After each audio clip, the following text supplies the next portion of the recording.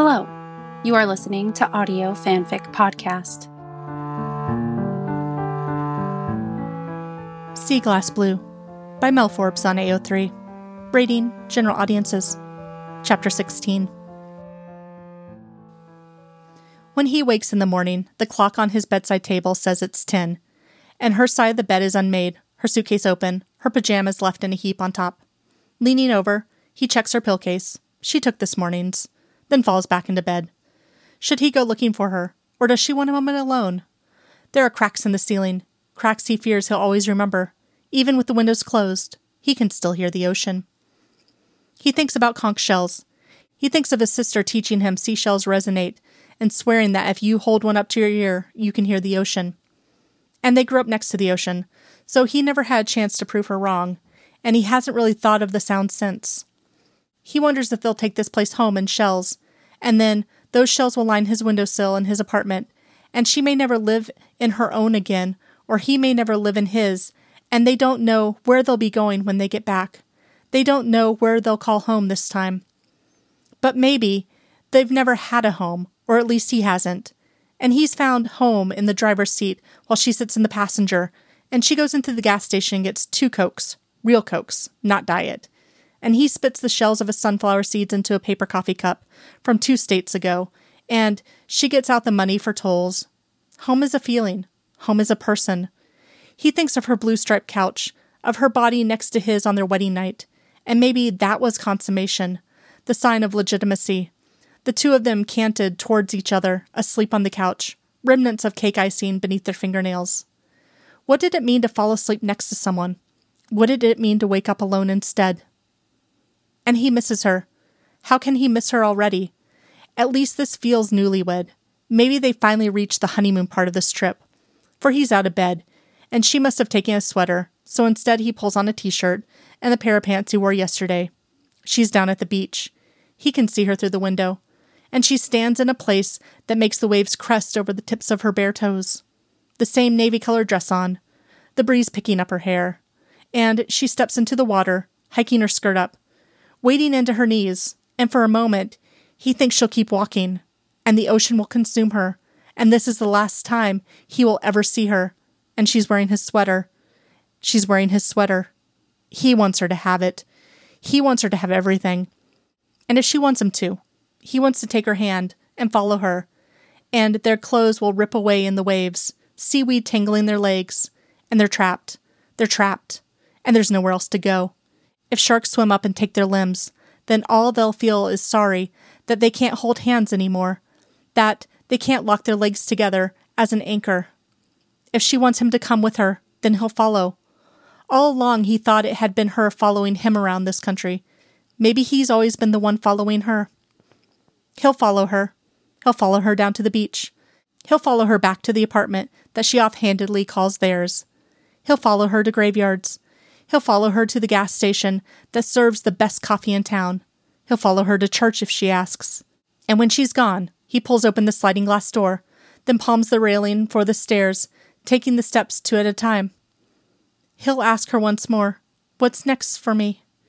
He knows she'll have the answer. Maybe she'll set him up with a grief counselor, and 2 weeks after she dies, he'll get a call.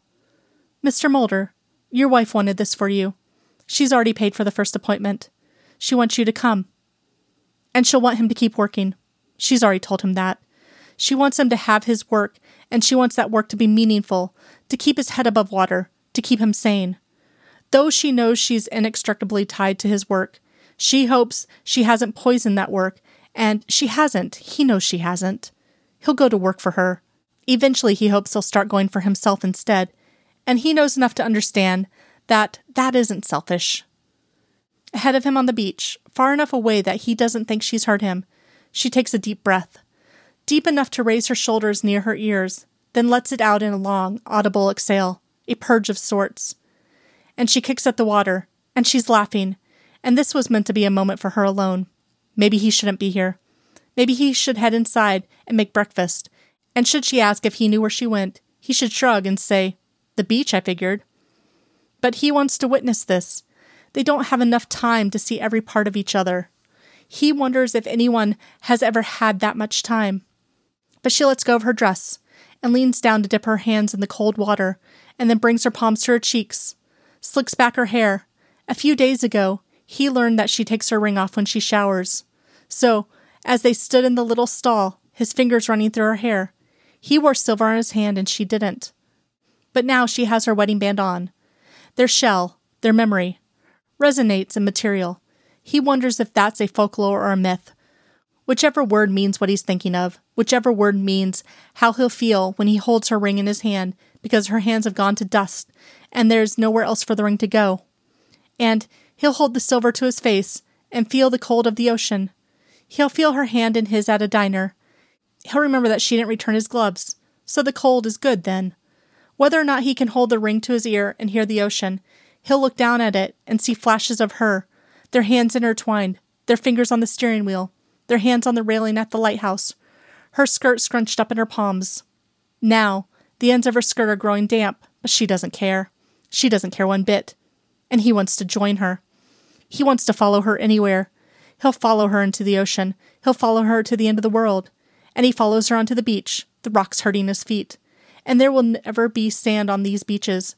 But maybe that was the point all along. Maybe this wasn't meant to be comfortable. Maybe he'll see blood in the water when he reaches her.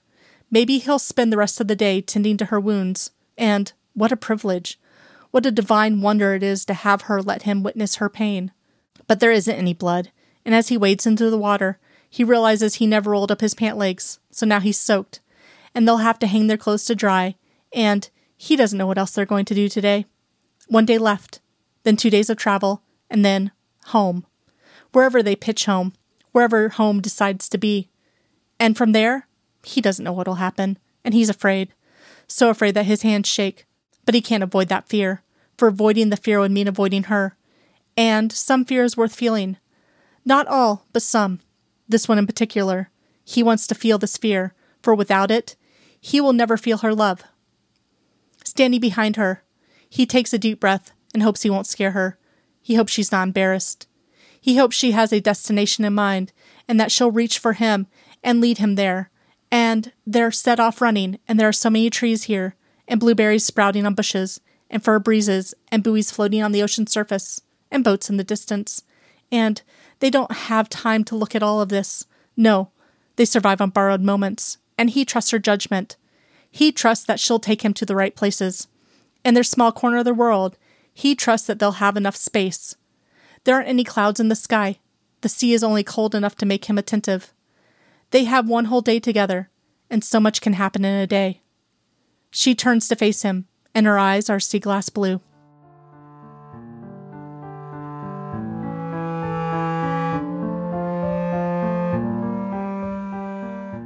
If you like this story and would like to contribute, you can do so by going to our Patreon page at www.patreon.com/audiofanficpod. As a patron, you are granted early access to 1 new story of your choosing per month. Thank you for listening, and remember, the stories are out there.